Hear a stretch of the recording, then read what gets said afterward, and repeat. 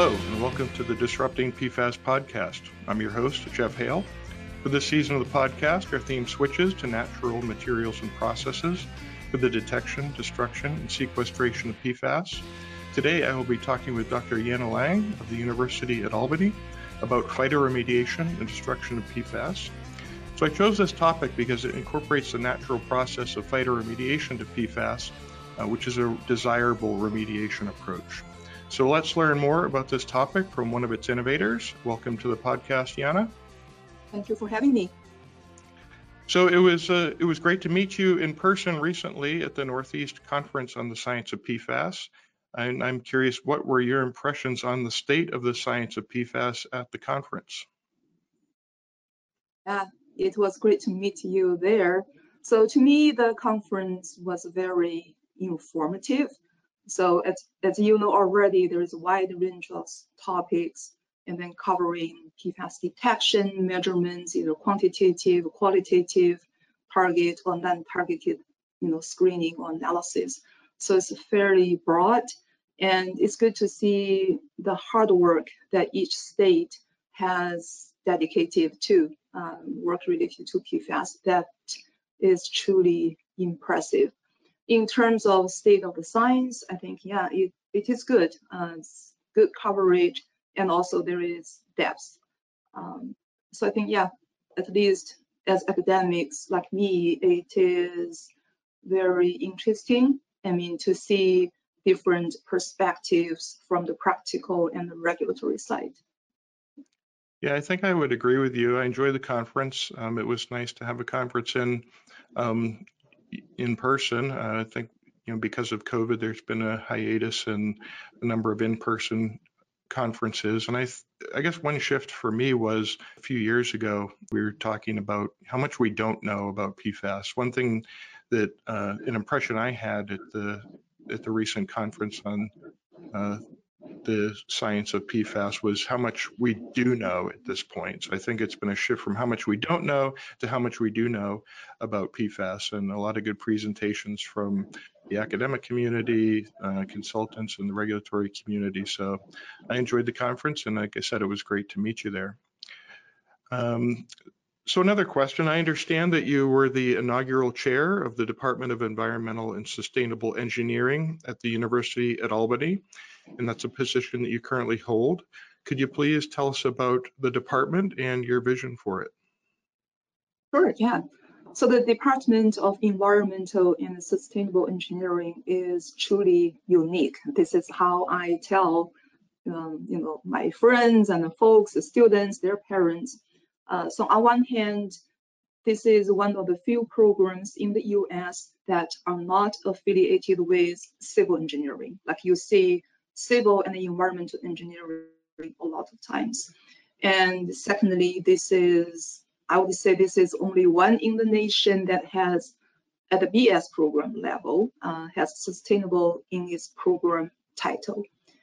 So the program is truly unique. We had BS program approved by the state of New York in 2019, and then our master's and PhD programs were just approved officially by the state several weeks ago. So we're all very, very excited. And our vision is to educate the next generation engineers who have a strong foundation and mindset on sustainability. Not just like environmental engineering, solving environmental problems, but we are deeply rooted on using the sustainable concept to identify, determine solutions that can work for long term. Well, that sounds like a very unique and interesting program. I can see how it would appeal to the next generation of scientists and engineers. There's a lot of talk out there about sustainability. People are starting to integrate it, but it's definitely seems like it's a central theme and focus of your department and your work. So, and also congratulations on the recent progress and the further development of the program and of the department. Keeping with the sustainability theme, as you mentioned, it's actually in the title of the department. And Can you please talk a little more about how you incorporate sustainability into your research aims? Yeah, good question. My lab has three broad research themes. Number one is remediation of emerging contaminants, including PFAS. Number two is to convert organic waste to fuels and products. And number three is to recover critical materials and metals from electronic waste. So all of these research topics demonstrate our strong commitment to sustainability and a circular economy. Excellent. And I think that's some of those aims factor into the rest of our discussion today. So let's get into PFAS. Today we will be discussing complete PFAS destruction through phytoremediation. It sounds like a very appealing option for PFAS remediation. Could you please give us an overview of the process, especially how phytoremediation works, perhaps at a high level, and how the destruction aspect is achieved? Okay, great. Phytoremediation is not new. We have seen phytoremediation was used to remediate metal contaminated environments and maybe other organics. So for PFAS, this is relatively new, but theoretically speaking, we know plants, they can uptake translocate PFAS. There are several interactions between PFAS and plants. For example, there is going to be phytoimmobilization, so the roots can immobilize or stabilize PFAS in soil. Second one is PFAS phytoextraction, and that is also extraction and accumulation in the roots and shoots of the plants. And there could also be photovolatilization, so that means PFAS can be uptaken and being volatilized at the leaves of the plants. And then there's also degradation. So degradation can happen at the rhizosphere. So there's rhizosphere degradation. There's also endophytic degradation. Endophytic is within the plant itself. And then also there's promoted microbial degradation at the root zone, because the plant can secrete exudates, organic substances that can promote growth of microbes that can enhance PFAS degradation. So phytoremediation is pretty broad, but right now, I guess all of the researchers have been just focusing on phytoextraction and accumulation of PFAS by plants. I mean, that is reasonable because several years ago, we have been mainly focusing on PFAS, and we know PFAS, they are end products of PFAS. They are not biodegradable. So we wanted to see how or whether these PFAS can be uptaken by crops, vegetables, and then see whether they can affect our human beings' health and then the environment. So that is very, very natural. And then these days, again, there is some research on the precursors to see whether the plants or the plant soil system can degrade PFAS. So yeah, that's how phyto works. I think in my personal opinion, phyto can do a lot of work. We can just treat the plants as a natural machinery, just let plants do the work, degrade PFAS, uptake PFAS. But again, this approach does have two drawbacks in my mind. Number one is this process is slow, right? Compared to chemical reactions that can happen complete in a few minutes or a few hours, we do need to allow plants to grow, and that can span several months or even longer. And the second one is how to deal with the plant biomass that is enriched with PFAS.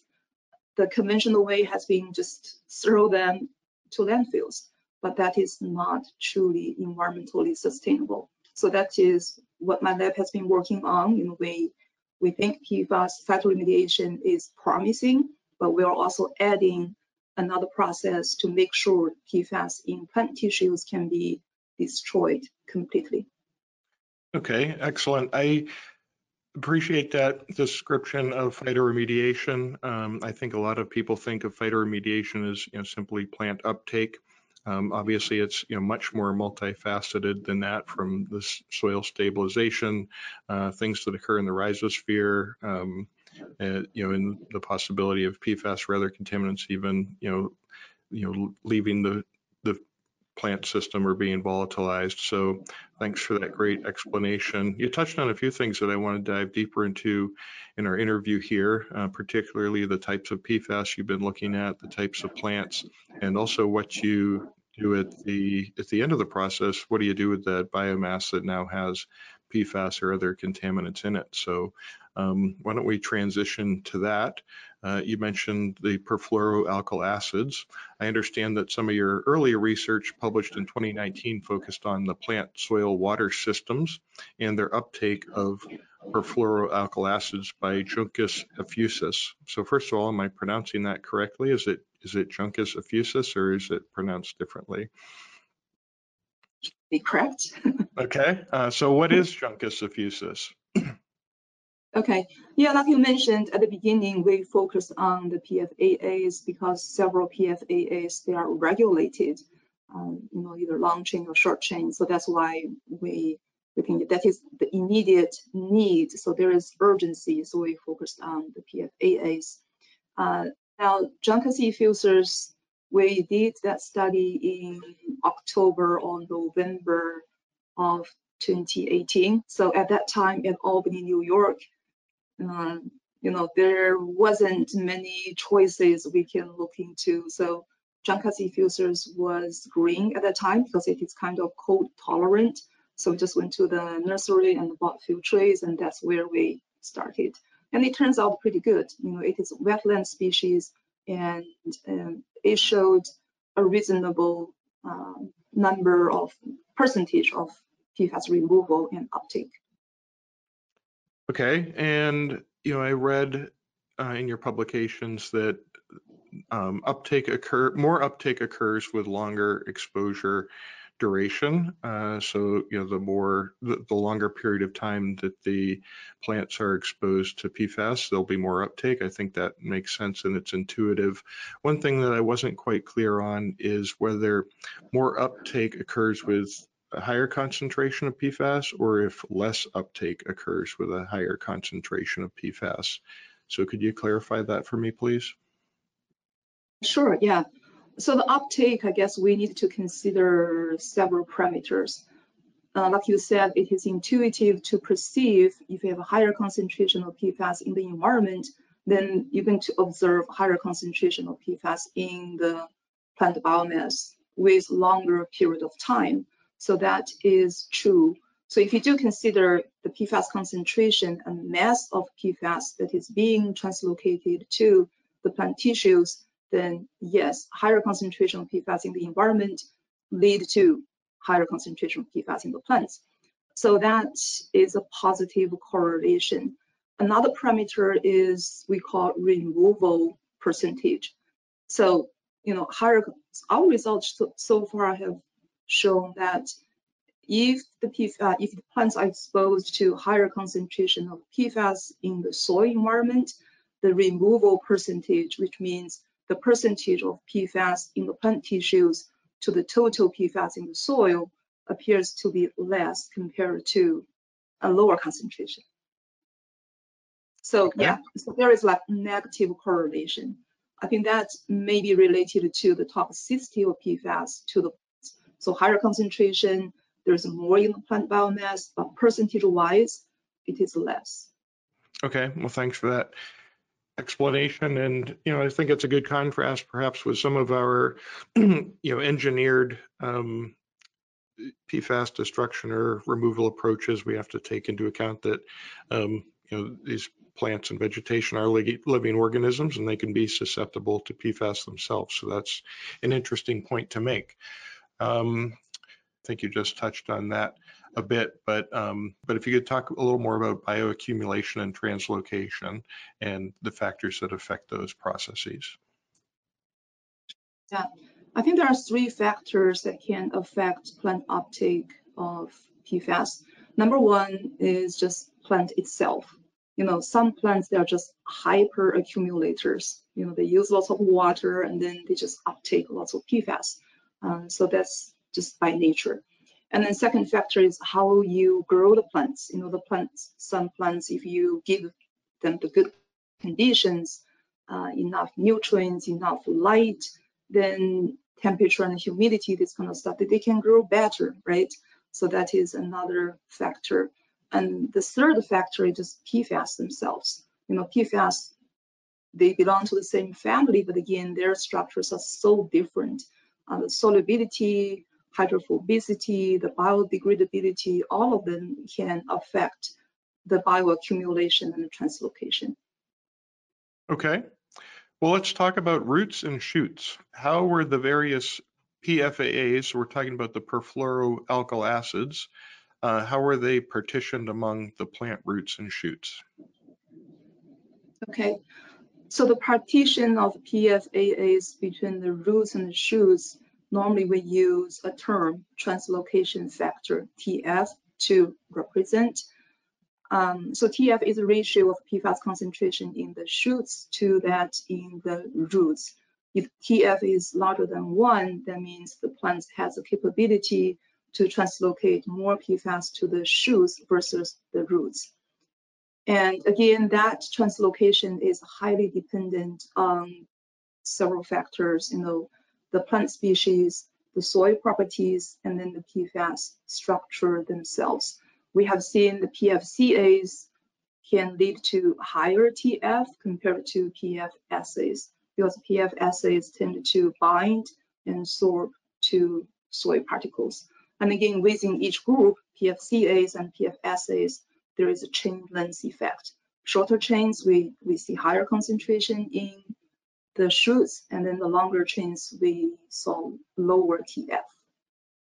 Okay, so it sounds like, you know, there's a difference between chain length and the carboxylates and sulfonates, just like we see migrating through an aquifer or migrating through a filtration medium like granular activated carbon. The shorter chains will translocate faster or further than the longer chains, and the carboxylates the same. They'll translocate more. Is that what you're saying? Yeah, you are Okay. absolutely correct. So the PFAS chemistry plays an important role Okay. in all of these fate and transport. Yeah, it's interesting to see how consistent, you know, some of these factors are, whatever medium you're in, from a plant to the soil to a treatment system. So that's interesting. Let's see. What effect do PFAS in soil have on the bacterial communities, and how is that significant?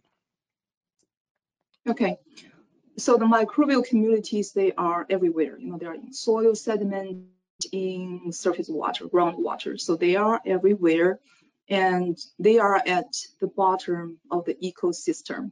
We don't see them, but again, they do a lot of beneficial work for the whole ecosystem. And our studies have shown that PFAS can affect the composition, structure, diversity of the microbial communities. Again, that is dependent on individual PFAS and their concentrations. And for example, we look at the nitrogen cycle. You know, microbes are responsible for carbon, nitrogen, phosphorus, and sulfur cycles. So specific to the nitrogen cycle, we looked at nitrification and denitrification. Both of these can be affected by PFAS. So imagine if nitrogen cycle is affected, you know, nitrogen cycle, that is, you know, ammonia fixation, and then from nitrite to nitrate, and then from nitrate to nitrogen. So if this cycle is affected, it may affect the agriculture practice, like how fertilizers are applied. Yeah, so there is a lot of consequences we may have to consider, you know, impact from PFAS. Yeah, I looked at a poster you had at the recent Northeast Conference on the Science of PFAS, and I believe that's what the poster covered as well, some of these nitrogen processes and how it affected bacteria, if I'm not mistaken. Yeah, I think that's important information, because, you know, a lot of our scientific community, the regulated community, is focused on, of course, the health effects of PFAS, how PFAS behaves in the environment, how it moves through various media, but I'm not sure everyone, appreciates that, it can affect soil microbes and things like, nitrogen processes that affect, crops, agriculture, and other vegetation. So that's a great perspective to bring here to the podcast. Appreciate that. So let's switch gears a bit. We've been talking about the perfluoroalkyl acids. So these are the, fully fluorinated PFAS that we're familiar with, such as PFOS and PFOA. But attention is turning more to other types of PFAS. And I note that more recently, you and your colleagues have studied plant uptake in the ether PFAS by the species Carex camosa. And so ether PFAS includes certain replacement PFAS that we know by the names of Genex, Adana, F53B, and others. So could you, how do these ether PFAS differ from the perfluoroalkyl acids? Okay, yeah, that is a good question. And so I guess first, the commonality between PFAS and then the ether PFAS, they can all be uptaken by plants, so there's no surprise there. But in that study, we didn't compare the uptake of PFAS and then the ether PFAS by Carex camosa. So we only focused on the 5 ether PFAS in that study. But again, because of the difference in chemistry among the 5, we did see different uptake, different fractionation in the soil. Okay. So let's talk about the plants a bit. What is Carex camosa and how does that differ from Juncus effusus? Okay, so they are both wetland species, but compared to Juncus effusus, Carex camosa is more cold tolerant. Then in one study, it reported Carex camosa is the best cold tolerant wetland species. So that is the reason we targeted this one. And then the rationale is to see whether phytoremediation works in the cold winter times in the Northeast. Okay, that triggers another thought of mine in wondering if maybe getting ahead of things a bit, but have you taken into account or will you be looking at how climate change could factor into which species might be effective at certain latitudes and how that could change over time? Yeah, that is a very big topic. Yeah, I think climate change may affect lots of things, like how plants grow, their growing season, and then lots of other things. But yeah, it would be very interesting to see that effect. I know some researchers, they have tested, assuming a higher global temperature and how that will affect agricultural crops and other plant species. Yeah, that's certainly something we can do later. Okay. A little more into the technical details. How does solubility and partitioning of these ether PFAS in soil affect uptake? I think theoretically speaking, the solubility of PFAS can affect a lot with respect to their location in the soil plant system. Now, for the 5 ether PFAS we studied, I don't think we have solubility data for any of them. GeneX maybe, but for the others, I don't think we have the data available. I could be wrong though. But again, definitely we can see the trend of hydrophobicity related to the uptake. For example, F53B is the most hydrophobic among the 5. So we see F53B was primarily associated with plant roots, not much in the shoots. And then the other ether PFAS, their TF, the translocation factor, they were all larger than 1. That means concentration in the shoots were larger than those in the roots. Okay. What's the significance or implications of accumulation in the roots versus accumulation in the shoots when it comes to the efficacy of phytoremediation? I assume more translocation is better, but how significant is that uptake into the shoots when it comes to the practical implementation of phytoremediation? Well, I think the end goal of phytoremediation is to use plants to uptake PFAS from the environment. And then so you have, ideally, you have these contaminants end up in the above ground plant tissues. And then you can harvest the above ground plant biomass and send somewhere, dispose it in some way. And then you can remove these contaminants from the site. I think that is the end goal. So if we want to achieve that goal, then we would really much prefer that the contaminants can be translocated or moved to the plant shoots, right? Instead of staying at the roots. That makes a lot of sense. I mean, is there still some benefit though, even if it's only getting taken up in the roots? Well, let me see. It depends on how easy to remove the roots from the site. If you can remove the roots easily, then you can still treat the roots that is enriched by PFAS in some ways. But if the roots, some roots can be very extensive. If it's hard to remove, then the PFAS, they are accumulated in the roots. If they are not removed, then they just stay there, right? Is there any, I assume there might be an uptake capacity. So even if it's, some of the less mobile PFAS, your PFOS, your F53B, that might be getting taken up into the roots, I still think that could be beneficial, although it would be more desirable to remove them from the system altogether. But is there an uptake capacity in the roots that they could only take up so much massive PFAS?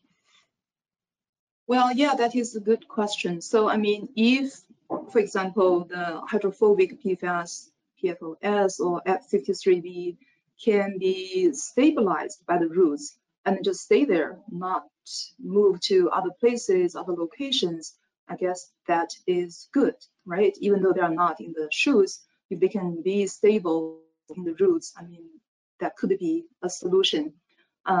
I'm not sure there is a capacity or limit of root, either absorption or uptake, because the roots, if the plant is growing healthy, then they just keep on growing, right? The roots will become deeper and just more root tissues. So I'm thinking, yeah, so the roots it's going to be a continuous process. But if the plants die, then, the roots is not going to be functional. The PFAS either could stay there or maybe dissociate from the plant roots and be mobilized to other places. Okay, again, that's an interesting contrast with some of our more engineered physical remediation systems where you might have a filtration medium that does have a sorptive capacity, but it doesn't keep growing on its own like the roots might. So that's an interesting contrast.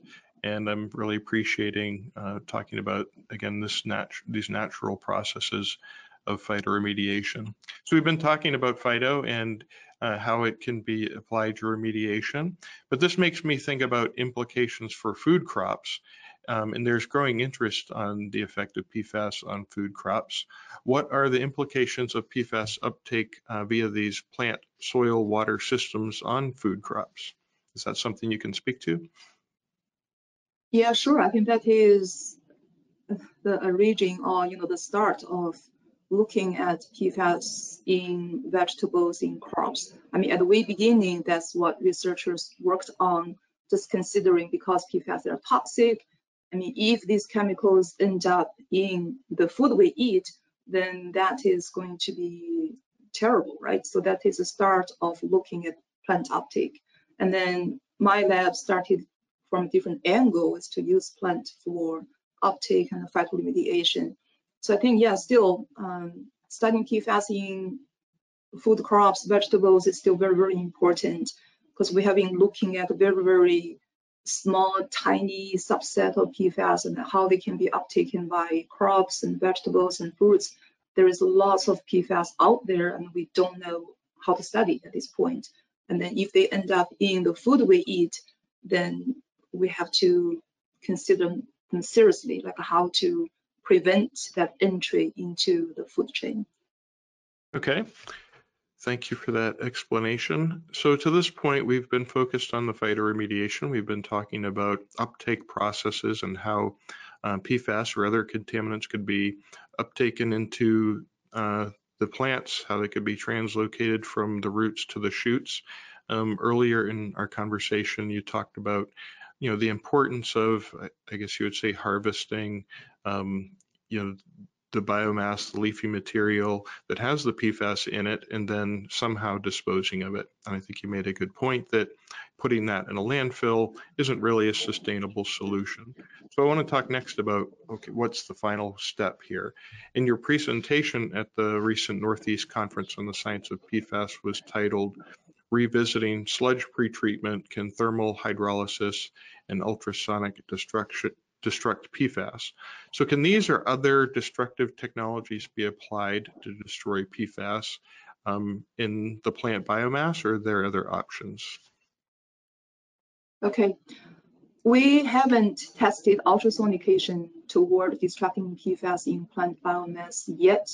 The thermal hydrolysis, depending on the temperature we use, yeah, we do see PFAS can be destroyed in the plant biomass. So PFOS is more recalcitrant compared to PFOA, but with the addition of a chemical or reagent, we did observe 100% degradation or removal of PFOS.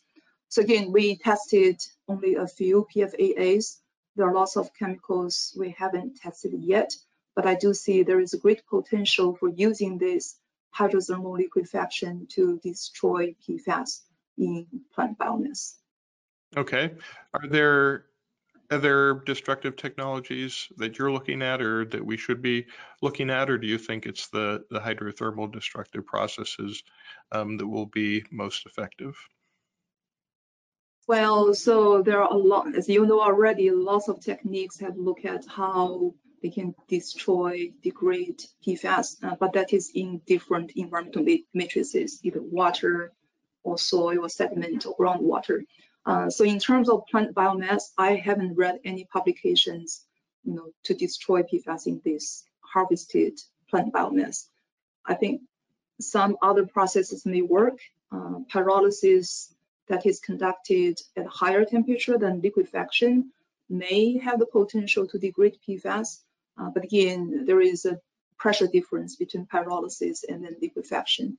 So in terms of liquefaction, the subcritical water can act as a reagent, kind of a catalyst to facilitate and participate in different reactions. And that is absent in pyrolysis. So I think it remains to be tested and seen, like whether other thermochemical processes can destroy PFAS in plant biomass. Okay. So earlier in our discussion, you made the point that phytoremediation, one possible drawback is just the rate at which it works. It's a little slower than maybe some of our physical engineered systems. And it looks like you're making good progress and the scientific community is making good progress towards destructive processes that could be coupled with phytoremediation for a complete solution. Could you please talk about the practicability and scalability of implementing phytoremediation, with an ultimate destructive process to actually bring this to practice to the remediation field? Okay, yeah. So phytoremediation, like I mentioned, it is natural, it is green, but it is slow. So the combination of a green, scalable and sustainable approach with a fast thermochemical process, I mean, we can potentially degrade all of the PFAS in the biomass. So in my mind, this approach is highly practical. So think about you have a PFAS contaminated site. It's not very urgent or it's not heavily contaminated by PFAS. So you have the luxury or you have the time to allow the plants to grow and then just slowly remove PFAS from the soil. So in that case, yeah, it is durable. And then once you have this above ground plant biomass harvested, collected, then we can go to the next step to do the liquefaction to destroy PFAS completely. So it is scalable, it is practical, but we do need to realize that liquefaction is not inexpensive. We need to use these high temperature, high pressure reactors. And even though there are some have been used at pilot scales, but I haven't seen commercial scales yet. So we do need to consider the overall cost, especially the liquefaction part. Great point. I think we certainly need to appreciate that aspect of it. For me, the scalability seems to be an upside to phytoremediation. Just the ability to, the amount of area you can cover with vegetation that could at least uptake and translocate PFAS is definitely a benefit and a positive factor for phytoremediation. But as you point out, I think we need to appreciate, coupling that with the destructive process. That's promising for ultimate disposition. But there's definitely a cost associated with that. So that wraps up this episode of the Disrupting PFAS podcast. Thank you to Dr. Yana Lang of the University at Albany for joining us today. I'm your host, Jeff Hale, reminding you to never say it forever.